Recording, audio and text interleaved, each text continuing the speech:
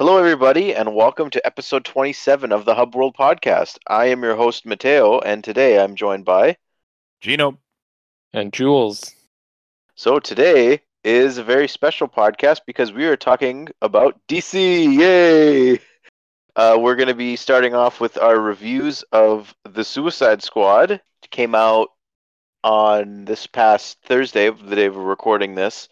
We saw it a few days ago, and we're going to be giving our impressions and reviews of that. And they're going to be talking about other general DCEU talk. So where would we rank the Suicide Squad in that? Our favorite DCEU movies, least favorite, movies we want made, characters we want to see, stuff like that. So it's going to be a really fun discussion. So let's kick things off with the Suicide Squad review. Before we begin, we should also let our listeners know that this is a full spoilers podcast. We will be talking in detail about the Suicide Squad, so if you haven't had a chance to catch it, consider hitting stop right now and returning here after you've seen the movie, or if you don't care. Yes. Anyway, just thought I'd jump in with that. So every time I go see a DCEU movie, I get very, very nervous because of the way everything went down with the first handful of movies. Some of them were critically acclaimed, like Wonder Woman. Others weren't. I love the majority of the DCU movies, but every time I still go into the theater, I'm just super nervous, and I come out of the theater thinking everyone's going to just crap on the movie. And recent movies, honestly, the last few, I've been pleasantly surprised that not everyone's hated them. And the Suicide Squad was no exception. I think all of us came out liking the movie. It was definitely better than the first one, right? So, but like, there's so many awesome things about the Suicide Squad. James Gunn nailed the movie in all aspects. The way it was shot, the way the characters acted, it made you care about characters that are like unknowns basically from DC's stable. And then also, I think the most important thing for me, at least with the Suicide Squad, is that it understood what the Suicide Squad was about. And every one of those characters basically was expendable. And James Gunn is a huge fan of the Suicide Squad. Like he cared about the comic books, and even like John Ostrander, the writer of the creator of the modern Suicide Squad in the 1980s, even had a cameo in the movie, which was really cool. But where would you guys like to start with the review? I think I wanted to talk a little bit about the cast. So what I really liked about James Gunn's approach to the Suicide Squad was he very much dove into the suicide aspect of the squad. And he marketed very early on that, a lot of people are going to die. More than half the cast is going to die. And again, spoilers for those of you who haven't seen it, but the intro of the movie really establishes that, death is a very central theme, and that death can happen at any time, and that these characters are really, at the end of the day, expendable. And I think he picked a very solid cast of characters in order to explore that. So, I feel because obviously the Suicide Squad was made up of a ton of E, F tier DC characters people haven't heard of, characters that aren't utilized a lot. So it was very clear from the beginning, none of these characters really matters. So any of these characters can die. But what he also did was, at the beginning of the movie, he made a statement by killing off, to Matteo's disappointment, killing off Captain Boomerang in the intro to establish but I think that was an important moment, because I think the purpose of that was to establish that it's not just these new obscure characters that could be on the chopping block. We are potentially also going to kill off the returning characters. Nobody's safe. Except for, of course, Harley Quinn, who we all know has the star power of being unable to die, but I'll get back to that. But I think that's what lent itself to the whole movie. And the thing is, a lot of the characters didn't even die at pivotal moments. They just died because of something stupid happened, right? And that made the whole movie feel like you're kind of not on edge, but you were not really allowing yourself to fully attach to these characters, because you thought, hey, they could go at any time. I know, in the third act of the movie, there's a scene with King Shark when he's looking at all these water creatures inside of the tower, and they're all like he has this moment with them, but then when they escape, they start attacking him, and I thought he was gonna die there, and I was like, I oh did too. no, I'm like, what a way to kill him off. Because that's the thing, is they make you feel from the beginning of the movie that like it doesn't need to be a significant moment. It doesn't need to be this character sacrificing themselves or this is a pivotal moment. Like something just like random could happen and the character dies. Yep. So I liked that though. I really liked that aspect of it. And the other thing I liked was that Harley Quinn, while we said is we knew she was safe, like they're not going to kill off Harley Quinn, they removed her from the squad for a majority of the movie. Like most of her scenes weren't with the squad, so that you could still feel in all those moments with the squad that anybody could die at any time because Harley wasn't actually there. Harley was on her own and she was doing her own things, and you knew she was safe in her scenes, and that's okay, but she still had some killer action scenes, some really cool sequences. I learned today that, I don't know if you guys knew this, but that scene where she's in the like torture chamber and she's like tied up by her hands and she like knocks out the guard and then grabs the key with her foot and unlocks it. Margot Robbie did that herself. Like that wasn't really? a stunt double. A lot of the scenes she did in that movie were her. Like it was actually her, which is really impressive. So it was like Harley's scenes were impressive and they were compelling, and I feel like even like the scene where like she kills the president, that was a really good scene for character development because like it made sense, and like I liked her little monologue there where she's talking kind of like about Joker and how his relationship affected her, and like obviously you see her layers of like insanity, but at the same time like you can sympathize with how she's feeling, and why she made those decisions, and like she was really well done. I didn't feel she was overused. I didn't feel like she like, whereas in the first Suicide Squad I feel like she really pulled the focus. Yeah. And it was like a Harley Quinn movie featuring these other people. This movie, I didn't feel like that. This movie did feel like the Suicide Squad movie featuring Harley Quinn, which is good because the Suicide Squad, while Harley Quinn is an important part of it, it shouldn't be her movie. Like it should be an ensemble movie. And this one felt more like an ensemble movie than the past one. And the tone was just great. But yeah, the characters were great. They developed them. Like I can't believe I cared about characters like Bloodsport and Polka Dot Man and Ratcatcher. Like Ratcatcher has that moment at the end where you think she might die. Like I would have been upset if she died. And I'm like, before this movie, I didn't even know who the hell Ratcatcher was. So like they did a good job of selling you these characters, the same way James Gunn did it to the Guardians of the Galaxy, picking a strong cast, developing those characters, like making them like lovable and sympathetic despite being these criminals. Like I think that he did a really good job setting it up. And yeah, I thought the characters were, he picked a strong cast. And like speaking to your point before where like really anyone like could die in this movie. It was very much kind of like watching Game of Thrones in those early seasons, like when having not read the books, you're kind of just sitting there wondering, okay, like what's going to happen next? And like you're kind of almost afraid to invest in the characters watching it through the first time, right? I feel like if you watch it through a second time, you can really appreciate the quirkiness of the characters that didn't really make it through the entire way. For instance, like the TDK, right? Our arm fall off lad in the comics. And like the little things like that. We knew that like a lot of those characters, as you guys were saying before, ultimately weren't going to make it through.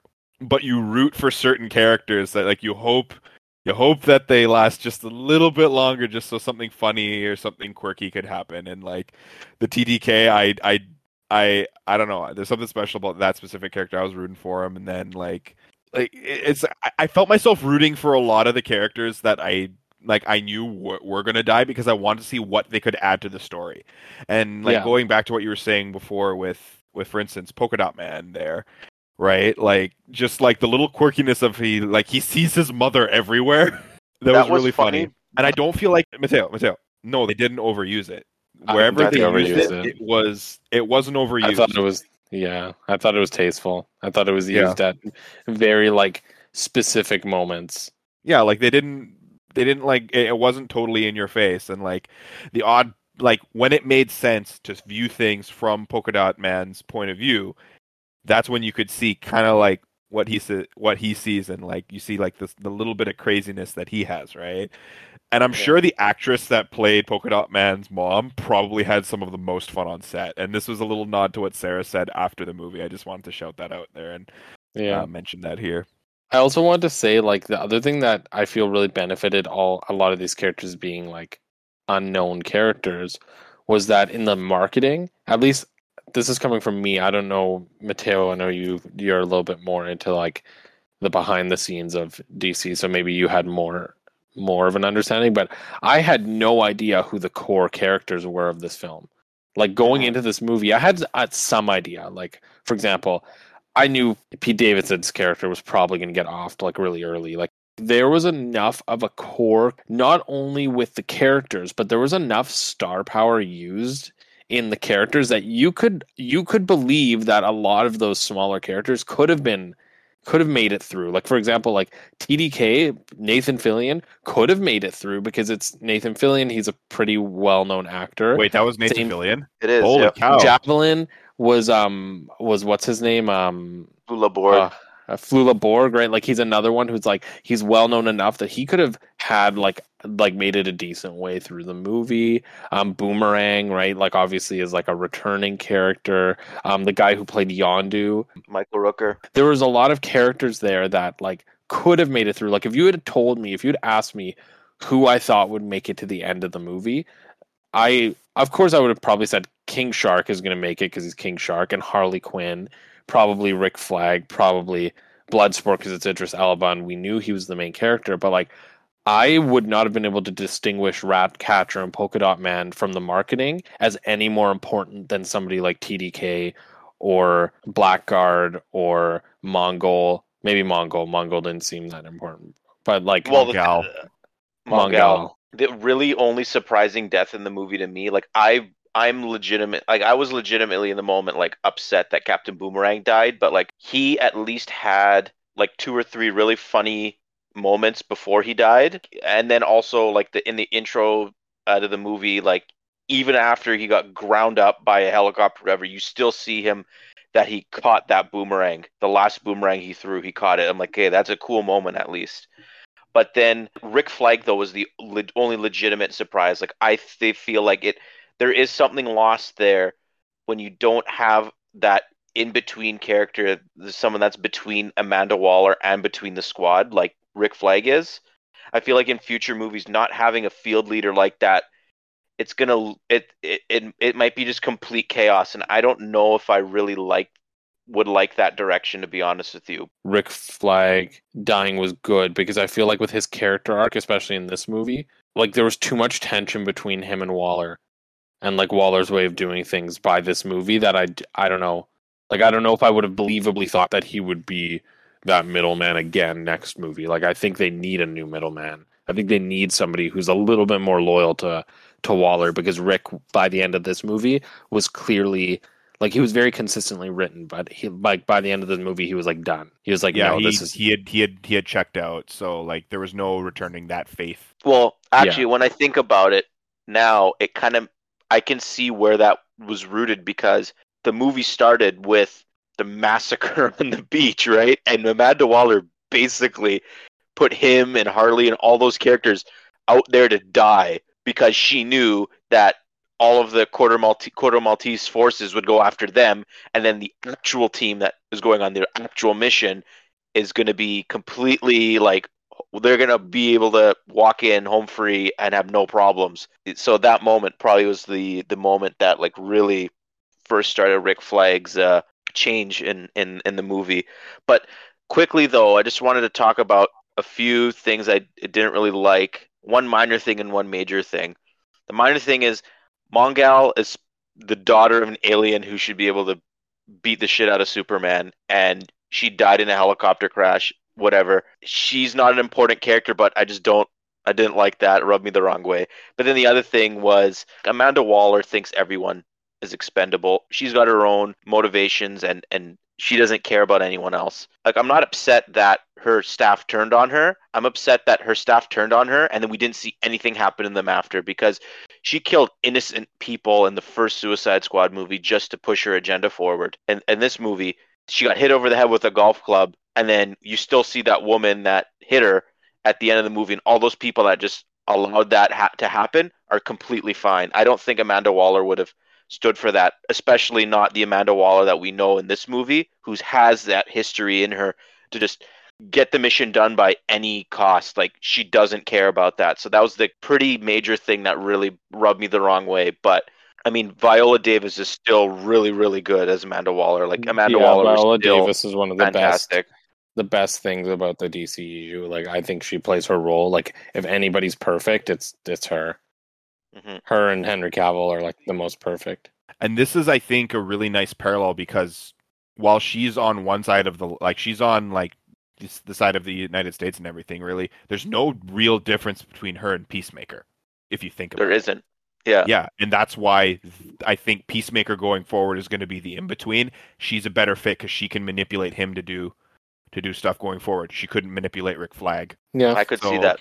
I mean, I agree with you, Matteo, because like when as soon as they hit her over the head, I was like, oh, she's gonna get them good, and like you can do some narrative backflips to understand why maybe she didn't kill them. But like I guess the way I looked at it is like the end of the movie, like what them taking out Starro was so like publicized that likely it was like above, like Waller couldn't really do anything to her team because maybe like her superiors viewed what they did as the right thing to do because they were getting a lot of good press. And so maybe they made the call, like they like kept Waller on a leash there, and that's why she did like what she could do within the rules to punish them. But like I agree, like Waller's not the kind of person to forgive, right? So and she look at she threatened Bloodsport with at the beginning of the movie, right? Yeah, that's kind of cold. She was willing to completely destroy his daughter's life just to make him join her team. So that's the type of woman she is. Like, she would not let that type of thing go. I think the standouts for me in that movie, for sure, like it was Peacemaker. I Peacemaker, like watching the trailers and stuff, I'm like, he's gonna be the most annoying character in the movie. I'm not gonna like him. I was surprised by how much like I really like Peacemaker, and it was completely really John impressed. Cena. Like, I was really impressed by John Cena also. It was quite good. Yeah. And then like there's not much to this character, to be honest with you. Like the moment with Rick Flag, the fight scene was actually really well done. I loved a few camera shots of like at the very beginning of the movie. Two in particular. There's the one with Savant when he's throwing the ball, and the first shot's actually the shot of the puddle, and you realize it's a puddle as the camera like zooms out and flips upside down, like back to the way it's actually supposed to look. And then the other shot I really liked was the helmet, like the fight scene. Oh yeah, the helmet fight scene. That was really cool. Yeah, where the entire the first bit of the fight scene was filmed through the reflection of the Peacemaker helmet. But the biggest standout character for me though was Bloodsport by far. Like, Idris Elba carried that movie, I think. People liked Ratcatcher 2. I like Ratcatcher 2, but like I still would put Bloodsport and Peacemaker above her. Bloodsport though, like I just love everything about him. Like, his character design's really cool. I like how he can like later on in the fight he would take pieces of his armor off to like turn into weapons, and then when the weapons run out he also loses that armor. He can't put it back on, so like he makes himself more vulnerable while he's trying to survive in that towards the end of the movie. The comedy in the movie was on point. I found the jokes landed for the most part. The jokes in the trailer that didn't land for me still didn't land in the movie, but the whole thing with Weasel drowning, like did anyone know Weasel couldn't swim? Like, that was hilarious. I found didn't like do their homework. Yeah, but just like Bloodsport, obvious, like it's very obvious that was Deadshot at one point, and now we've seen leaked like concept art that Deathstroke was thought of potentially as the lead of the movie as well. Jules and I have talked about that in other conversations. That can I bring that up? Can I bring that Yeah, topic go up ahead. actually, just because I think it's good for our listeners here to hear that, because like we were talking about this right after the movie, and Matteo was saying, oh yeah, there was potential for Deathstroke, and I can't remember who exactly said, but like Deathstroke is a very serious villain, and while the Suicide Squad, at least as portrayed in the films and everything, is very like jokey. Mhm. So it would conflict a lot with kind of like the tone of the movie by having this very serious and grounded and realistic villain going up against something like Starro. well, I think if he was a protagonist, I think it would have worked. I think if he was their villain, it wouldn't have worked. But even as a protagonist, I think because honestly, when I was watching Bloodsport's story, I was like, this easily could have been Slade, because the whole thing with the daughter and the idea of like leading a team, like they easily could have told that story with Slade while like taking some liberties with the interpretations. But the thing is, ultimately, the problem with using Deathstroke is the same issue with Harley, where you're gonna know going into the movie there's no way they're killing off Deathstroke. Yeah. One, he's so powerful that killing him is such a feat within universe that it would be very difficult for anybody to do it. And then two, just they probably wouldn't have. And like, not that I thought Bloodsport would die, but at least I was open to the idea that he could. Whereas with Slade, it would have kind of removed that, right? And then I also feel like the whole rivalry between Peacemaker and Bloodsport worked because we didn't really know a lot of those characters. Like if Peacemaker was trying to show up to Slade Wilson, I would have been like, fucking step no off. way. Like Slade would have like easily been like, you wouldn't need anybody else. Like Slade could have just done that whole mission on his own, pretty much. Yeah, for the right price. So Well, not if he was in jail. The thing is, like, as a Deathstroke fan, we would have expectations of how the character would act in this world. Like it makes sense in the comics because the comics has more serious characters as well, and that fits with Deathstroke. But for the sake of the movies, like you said, like it's more comedic, and I even honestly, if they make a third movie, I don't know if they would have Bloodsport or Harley Quinn in it. They crossed Amanda Waller in the movie, right? And especially Bloodsport, like how Bloodsport basically extorted her at the end of the movie. Why would she want to work with them? So why, like, the cast is for the third movie, in my eyes, would be completely different almost. Like, Peacemaker and King Shark would probably be in it. Maybe Harley's in it just for the sake of being in it. But, like, Ratcatcher won't, and Bloodsport won't. So, I mean, it could happen. Because like they're still in jail, they're still incarcerated. Like, and sure, like you're right. Like, why would Amanda do that considering what happened? But remember what Waller says at the beginning of the movie, right? Like, she makes her decisions because like she wouldn't be doing this stuff unless they really needed to do it. So if there's a big enough deal, something they need to cover up or stop, and she's like, well, the team that can do this is Harley Quinn and Bloodsport, even with her hatred for them, she's probably going to do it. Like that's pretty consistent with Waller. Is like even though she has her own agendas, she's also not willing to put her agendas aside when it comes to the mission and coming to like. I personally think that there's a story there where they can do it. yeah, and that's what separates her from like a supervillain, right? She puts the greater good ahead of things. Well, she puts what she believes the greater good is ahead of things. Yeah, and even that as well, right? Like she's not going around sowing chaos and blowing up people's heads just because she has some kind of crazy power trip. No, like okay, like this is the deal. She's very cold and calculated. Again, like with the Peacemaker parallels and all that stuff. Like there's only really like one or two steps between her and what the Peacemaker does in this movie. So when the whole James Gunn thing happened and it was announced that he was going to be attached to a DC project, I was a little upset, honestly, at first that because DC offered him anything and he chose to do Suicide Squad. I was a little upset that he didn't go with something else like Green Lantern. I thought Green Lantern would have been a good fit for him. I thought Superman would have been a good fit. But Suicide Squad, after seeing the movie, like now I get it. Like when James Gunn like this was the movie he wanted to make. He had complete creative control, and honestly, I don't think that's happened yet in the DCEU. Even though we got Zack Snyder's Justice League, Warner Bros. Still didn't allow him to do whatever he wanted in that movie.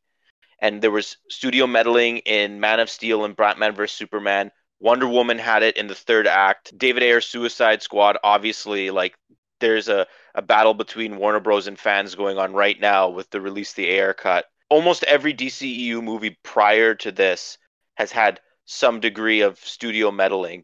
And James Gunn is like, nope, this is the movie I wanted to make. It was done months ago. He put everything he wanted into it. Every single thing that is in that movie came from the mind of James Gunn. So if anyone else wants to add anything, I think we should transition into our general DCEU talk.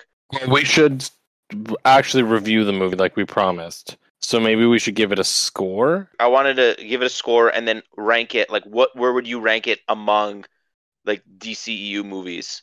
So Okay. for me, I really liked the movie. I'm relieved that lots of people like this movie. It's a critical success. It won't be a commercial success because of the events of the world, but I don't think that really matters. But in terms of my opinion as a DC fan, I'd say for me, like out of 10, I would give it like an 8.5. But in terms of where I would rank it in the DCU, for me, it's probably fifth, and that's behind Zack Snyder's Justice League, Man of Steel, Shazam, and I would say the first Wonder Woman movie. It would be at 5 for me. I don't know if I have like my ranking as defined. But I can say like I would give this movie a solid like 9 out of 10. Great movie.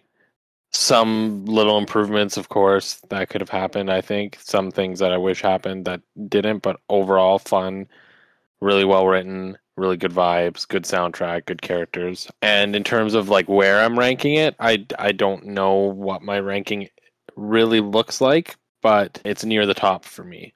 Near the top of the DCU movies. I'm really afraid to assign a score because of recency bias. I don't want to say like, oh yeah, like this is great. Like I would like personally have a little bit more time to think on it if that's okay, not to like cop out or anything, right? That's okay. You can just Fair enough. you can use whatever metric of It's definitely a top 5 one for me also. Like an assigned number, I don't know what I would give it. Did I have a heck of a lot more fun in this movie than I did in anything other DC in a long time? Yes, I had a lot of fun with it. Not as much fun as Zack Snyder's Justice League, just because of like I just thoroughly enjoyed that movie. Honestly, all in all, it was great. I had a lot of fun with it. Now we'll transition the topic into just a general DCEU discussion now, and we're going to talk about what our favorite DCEU movies are. And for me, like I said, I think my favorite DCEU movie is probably Man of Steel. And what I'm really hoping Warner Bros. Does is bring Henry Cavill back for the love of God. Like honestly, Superman should be the character. Superman needs to be basically the Iron Man of the DCEU. Like he is the linchpin. He is the main character of this universe. And for them to have for there to be so much uncertainty about their flagship characters and like his existence and presence in their main movie universe, I think it's ridiculous. Like I don't really want to get into it, but I could care less about the J.J. Abrams Superman project, and to a lesser degree, I do somewhat care about this potential Michael B. Jordan one. But if it's not Henry Cavill at this point, like honestly, that's the Superman I want. I want there to be a DCEU Superman still, and if we don't get that, I think that's tragic, especially with the fact that Henry Cavill still has movies on his contract. And I don't know like if it's a year thing, like by a certain point, if he's not in a movie, contract's terminated, or if they're renegotiating something. But like The Rock wants him in Black Adam, and the Shazam guys want him. The fans absolutely adore him. He's the perfect casting for Superman, and he's now gonna get tangled. He's already tangled up in other franchises like The Witcher, and there's this potential Mass Effect project that he's teasing. There's talks of him being the next Bond. Like Henry Cavill's time is running out for him to really care, I think, about being Superman still. Like he says he wants to be Superman, but at the end of the day, you only have so much time, and he's got to stay in shape. Like he's not getting any younger, right? So like for me though, like I want a Superman movie. I liked what Zack Snyder did with Man of Steel, but the way Superman acted in the Justice League, honestly, I want that like Boy Scouty Superman to come back with the bright suit, and like he's the beacon of hope for everyone, and he kind of had that in the previous movies. But like I understood why they went the direction they went in with Superman, about like Superman were to land on Earth, how would people react to it? Okay, I understand that, fine. But I feel like they would make steps forward with this character arc, they would always take that one step back. So like, okay, Superman and Man of Steel, he saved the world, but he destroyed Metropolis. In BVS, he defeated Doomsday, and there weren't any casualties supposedly on the island, but then they killed him, and there was the whole like legal thing going on, and BVS as well that knocked him down as well. But now, I just don't want to deal with any of that stuff anymore. Just like have Superman come to Earth, maybe have like Brainiac as the villain, because that's a big enough threat, I think, and like just have fun with it, and just don't take it like it shouldn't take itself so seriously, honestly. Like that's the thing basically with Superman, just have a lighthearted movie. It because like the Superman movie in the 70s with Christopher Reeve, like that movie was a phenomenon when it came out because of how simple it was. And I feel like if they go with that lighthearted, simple approach with Superman again with Henry Cavill, it'll be a very similar success. So just that's the movie I want most, like by far. And then just after that, rebuild up to a Justice League or something. But like they have the perfect guy there.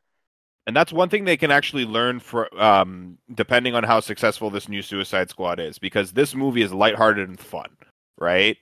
And if they can say, oh, okay, if our characters can have some serious tones and stuff in their movie, but also deal with like a what the heck scenario, kind of like just being thrown out there, like something that's straight out of a comic book. Hey, there's this crazy government project. It's a giant space starfish. Like that's you can't find that realistically on planet Earth. That has to be in the form of some kind of fantasy or a comic book. And they kind of do need to get back at that. And hopefully, like even going forward with Shazam, right? And having what's the little caterpillar dude? Mr. Mind. Mr. Mind, yeah. Like Mr. Mind is a mystical character, right? But little caterpillar turns into giant like galactic space dragon. Spoilers. But like it's like that's not based in reality at all. But that's freaking cool because it's just weird. It's different. It's what makes superheroes movies great, right? It's just like within the rules that we establish in this world, what can we do that's fun? And DC has always been trying to be way too serious and to a fault almost. That's what makes the Marvel movies fun, is because they take themselves seriously, but they know when to let off. And that's the Christopher Nolan effect. If the Dark Knight trilogy wasn't as successful as it was, we'd be having a completely different conversation right now.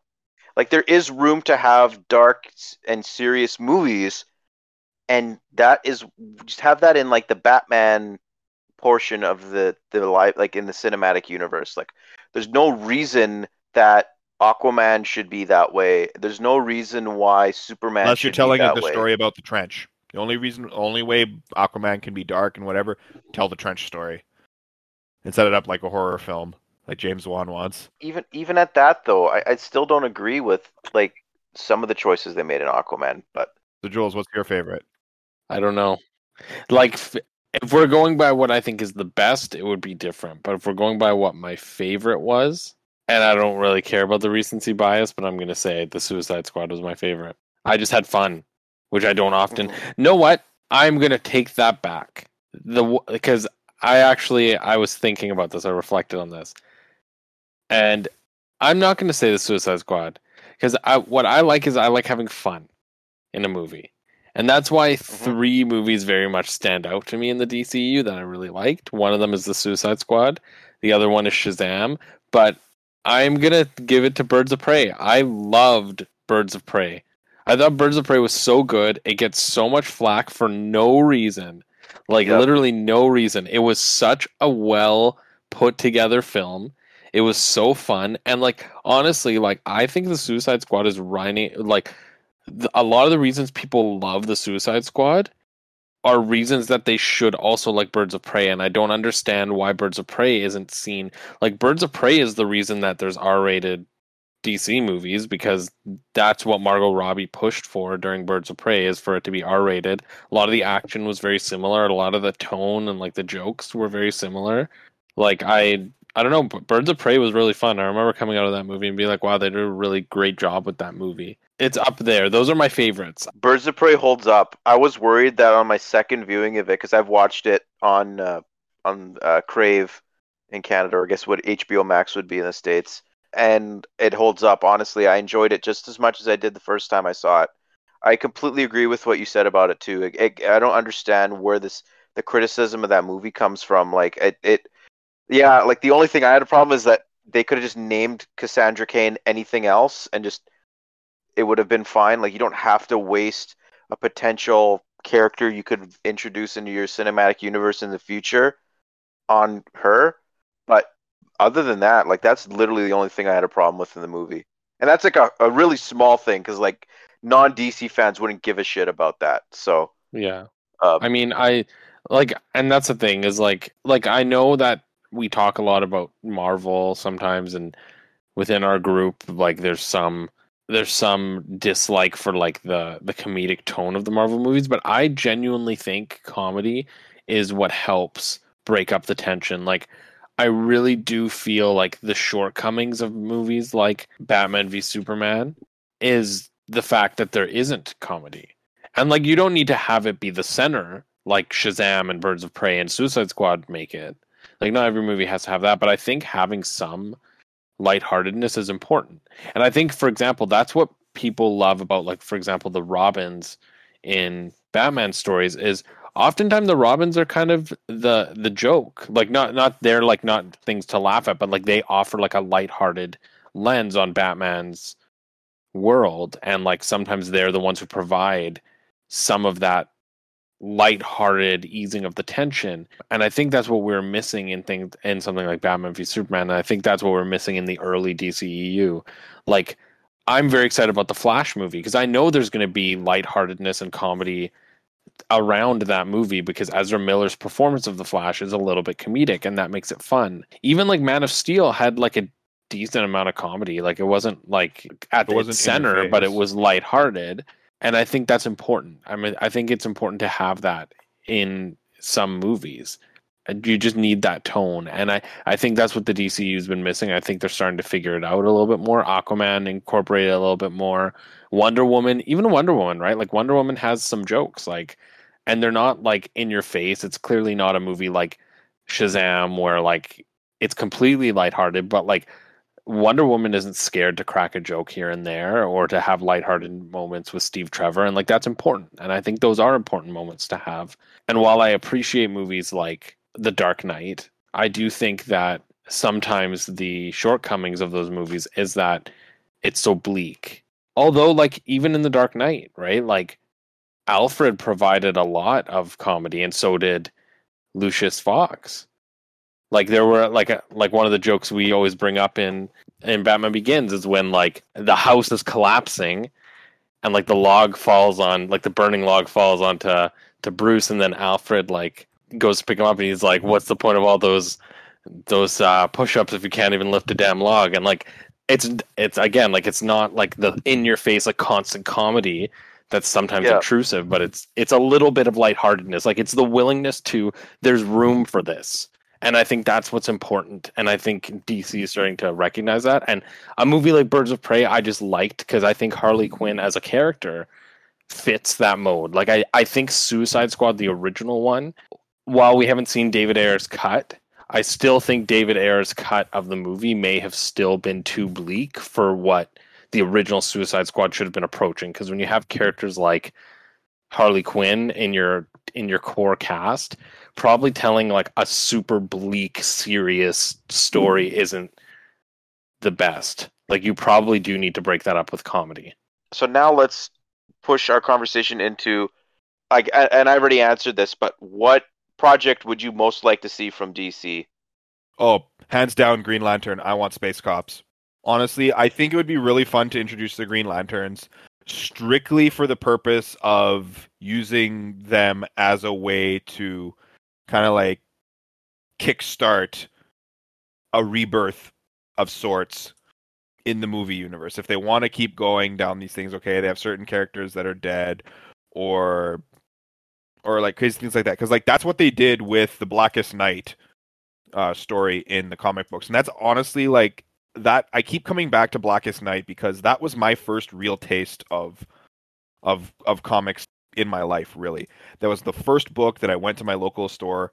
I got I heard a lot of good things about this one specific story, and I was always intrigued by Green Lantern because I'm like, I don't want to be a Batman fan like Matteo or Riley. I wanted to pick something up that was a little bit more different, right?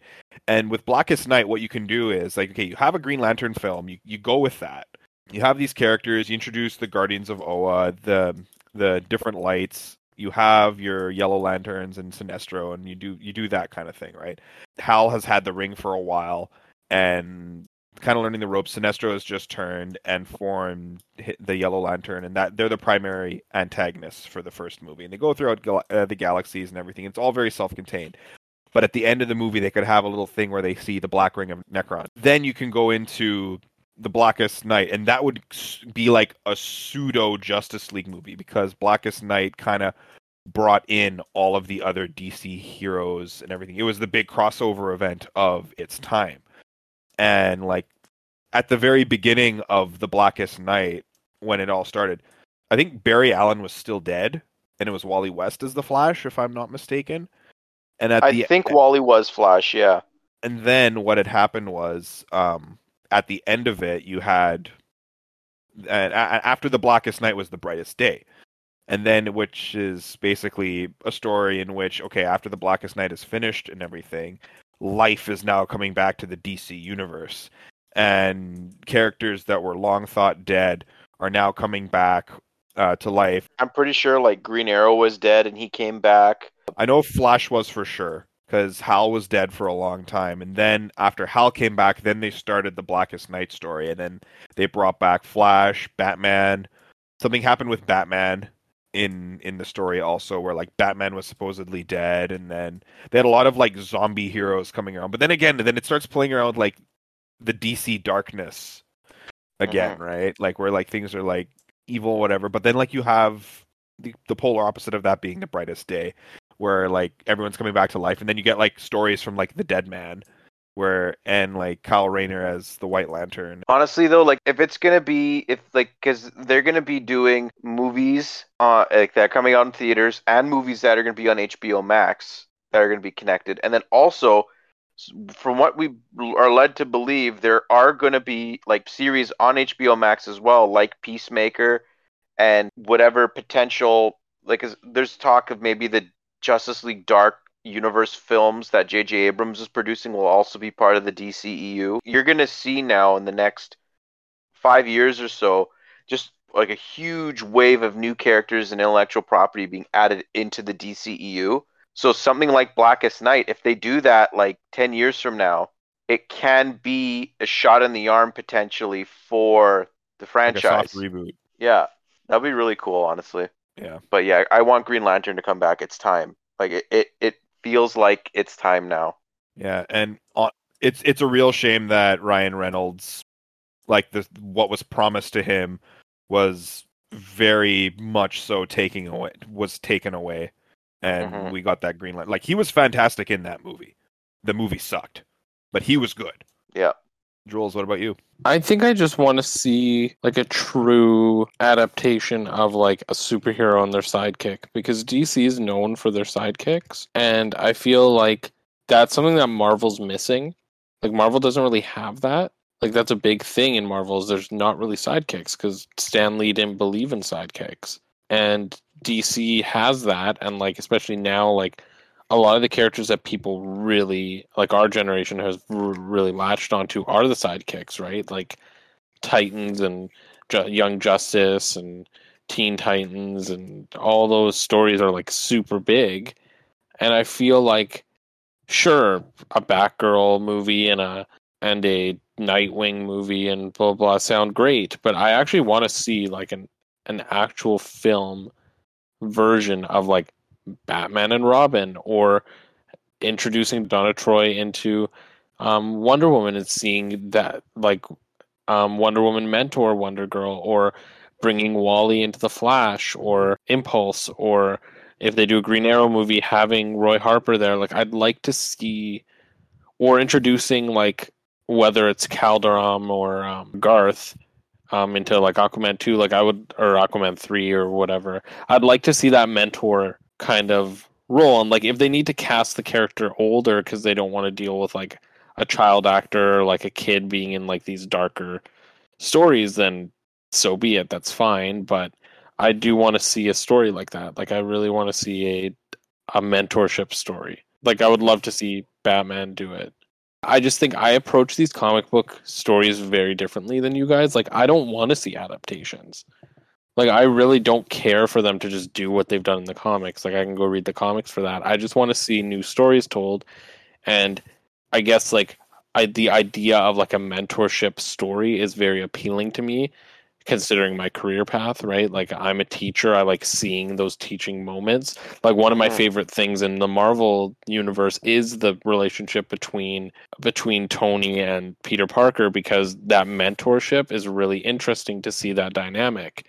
And I would love to see that, right? Like I'd love them to introduce like Spider-Man is one of the most loved characters in the MCU, not just because he's Spider-Man, but because Tom Holland did a great job bringing him in as like this kid who's like learning from all the Avengers, and now that's kind of what his stories have been, right? Like each movie he's learning from a new character, and I'd love to see that happen in the movies. Like I'd love for them to bring in Dick Grayson and like let us see a movie where like he's actually like, personally I actually wouldn't want a character like Dick Grayson. I'd want somebody who's a little bit more harder on the edges, like Roy, or like a story with Green Arrow and Roy, or like Damian Wayne or something, like just so that there's a little bit more of a conflict. But either way, like I'd like to see that kind of story. I want to see a mentorship. I want to see like the hero challenged in a way where like they have to teach somebody else to do what they do, and like teach them to be a hero, and like bring out that in them. And so I really just want to see a story like that. I don't like that they're jumping straight to Batgirl and jumping straight to Nightwing, and like I really wish that they would spend the time to develop the characters before just throwing them into their later stories. It would be really cool if they did a movie set in the time where Batman went missing and Dick had to become Batman, and one of his Sure, but what was it? What was that story, Matteo, where Dick became Batman? Was it was it Tim Drake? Yeah, was it Tim Drake was Robin, or was it Tim Drake was Robin? It was Tim Drake, I think. Well, in Batman, in just before the New 52 started, it was Dick as Batman with Damian as Robin. Oh, see, I think that's a cool.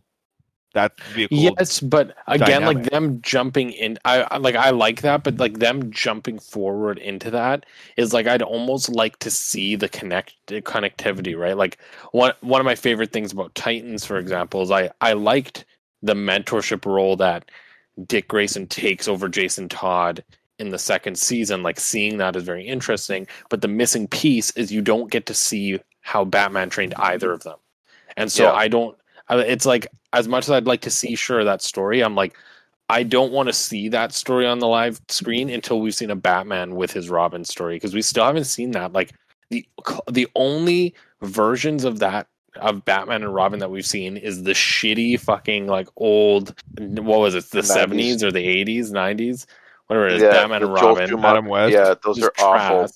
Like trash, like not even a real like Batman and Robin story.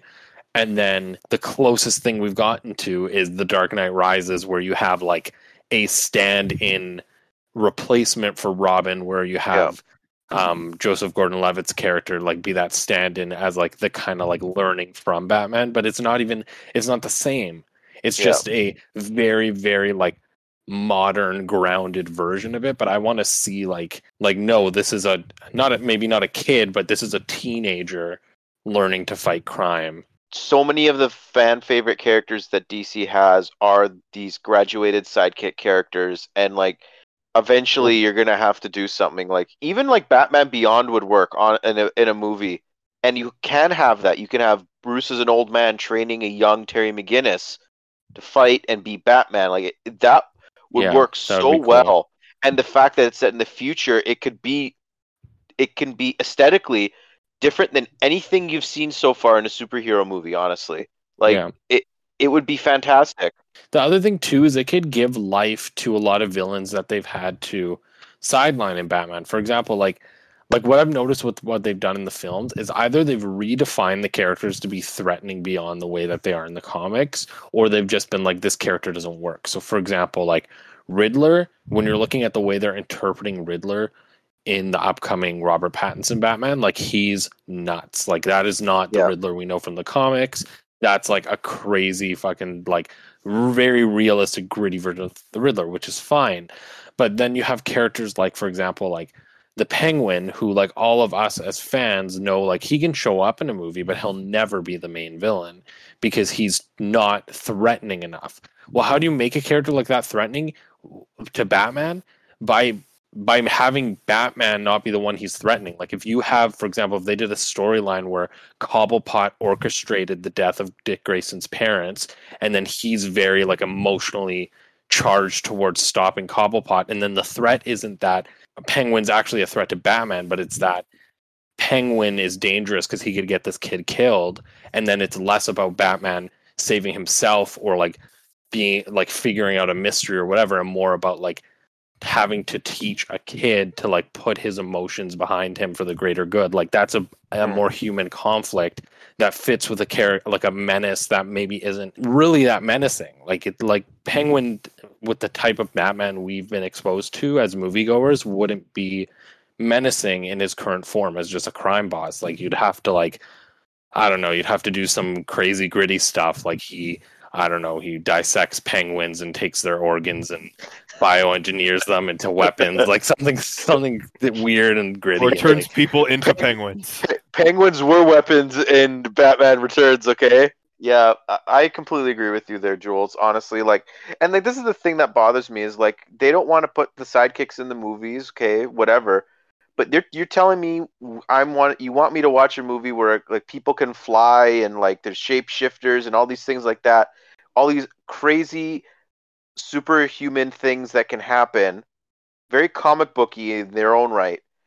And you're telling me it's too crazy to think like Batman would have like basically equivalent of like a little brother and like go fight crime with him, or like another Amazon who's just as capable as Diana be her sidekick, or another half Kryptonian be Superman's sidekick or whatever. Like it doesn't make sense. Like look past the age. Like I don't get it. Like it just these characters are beloved for a reason and be just as intriguing for people to watch a movie about Batman and Robin as it would be just to watch a movie of just Batgirl. Like I completely like I still don't understand how we haven't gotten to that point yet. Like now comic book movies aren't afraid about, like Marvel at least isn't afraid of having these very close adaptations to what was in the comics, but DC's still like afraid to introduce Aqualad or have Robin in a movie. Like it's stupid, honestly, just at the end of the day. Yeah, and like with Nightwing though, like when I envision a Nightwing movie happening, if it ever happens, because like it should have happened by now, it's that I would want the movie to be Dick as an adult, but have flashbacks of his career as Robin and have Batman in those as well. And then the villain of some case that happens in the past can also be the villain that he's facing in the present. I think that would be really cool. Then you can deal with Dick's breakup basically with Batman and like how that really affects him. And that kind of would be a way you can like depower him and make him overcome that throughout the movie.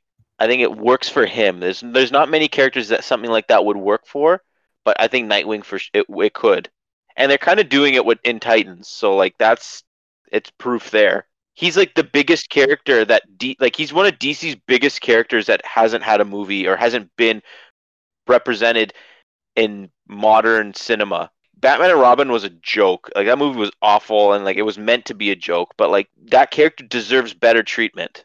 I don't know, like part of me is like, while I agree with you, like that could be a cool story, I still don't think it's enough. Like I don't want to see a story that's about Dick Grayson and just flash it back. Like I want a story that's actually like, you could have Bruce training Tim, just say, in a Batman movie, but then have a Nightwing movie come out, and then you can see basically how Bruce treats Tim. You can see like how like Dick can like compare what happened to him to that in another movie or something like that. Because that's a way then you can introduce multiple Robins in a quick way. I feel like we could just do like an entire episode based on like just DC movie speculation or what we would do if we had the reins, right? There are so many things I want the DC universe to include, like character-wise at the very least. Like there's so many. Like Deathstroke needs to come back. Superman needs to come back. What they're going to do with Batman's going to be ridiculous. Just like Michael Keaton, you can have an old Batman, and then you're going to have Robert Pattinson's going to be his own thing, which is I think really unfortunate. But then you need to have characters I think would be cool. Like if Swamp Thing is in the Justice League Dark segment, like bring the sidekick characters in. I want for Batman at least. I'm sick of Joker and like and Catwoman being in everything. Like I want like Clayface to be in a movie. I want Firefly to be in a movie. That'd be so cool if they're in it. Poison Ivy can come back. Do the Gotham City Sirens. Give Green Arrow and Black Canary their own project. Like there's so many awesome characters that DC has that deserve more attention. For instance, like Marvel's making a movie about Shang-Chi and DC still hasn't brought Nightwing into movies yet. I think it's like it just says it all right there. Like there's so many Marvel's like if you want to pick up market share in the superhero movie biz right now, if you're DC, you got to be licking your chops because I feel like with the MCU right now where they're at, if they have a few weak box office outings in a row with their really low tier characters, and DC puts out a few really big movies with their big characters, they'll gain more respect amongst fans. Honestly, I think right now they're starting to slowly make up for the catastrophic years that they had in the early DCEU. Black Adam's going to go a long way in that on it as well. But like I think right now we're at the very, very, very beginning of what's going to be like basically a renaissance for DC because there's so many like they have like 5 movies I think coming out next year, something crazy like that, and then they're going to have HBO Max shows. They're going to have that are going to be in continuity as well. Like they even said like there might be a Justice League movie down the road again. Like that's crazy to think about. So, but anyways, it's been this conversation's been all over the place, but I feel like that's par for the course when you talk about DC because the DCEU is kind of all over the place. Yeah, Matteo, you need those. Bringing this back into Suicide Squad again, you need those like chapter defining like things where it says like now or this is the plan or something like that with like written in smoke and shit. Forgot to mention those when we were talking about the Suicide Squad. I really liked that how creative James Gunn was with the chapter titles of the parts of the movie. Would anyone else like to add anything, or should we wrap it up here? I think that's wrap it up. I'm good. Yeah. So, anyways, that was a fun discussion, guys. So, everyone, thank you for listening to episode 27 of the Hub World Podcast. Remember, we are available on Spotify and YouTube. Wherever you're listening to this, listen to us on the other place as well. Give us a follow on Spotify, like and subscribe, comment on YouTube. It goes a long way. We're pushing 260 subscribers. We're very close. We have a few exciting things that we will be releasing in the coming weeks. Gino's continuing his Minecraft series, and that's really entertaining. So putting a lot of work into that. Yeah, a lot of really nice and funny moments in there too. So if you haven't checked it out yet, it really means a lot. It would go a long way. Like I said, like, comment, subscribe, share, all of that. If you're a Gino fan, though, don't. I think there might be a Nintendo Direct coming up soon. There's some rumors. It's an indie Direct. No. I know there's an indie Direct, but there's going to be a Nintendo Direct. There's a rumor in September maybe that's going to happen, and the hopes of Gino fans will be dashed then. So, anyways, guys, thank you for listening. Look forward to episode 28 coming soon. So, thank you for listening again. See you next time. Bye. See ya.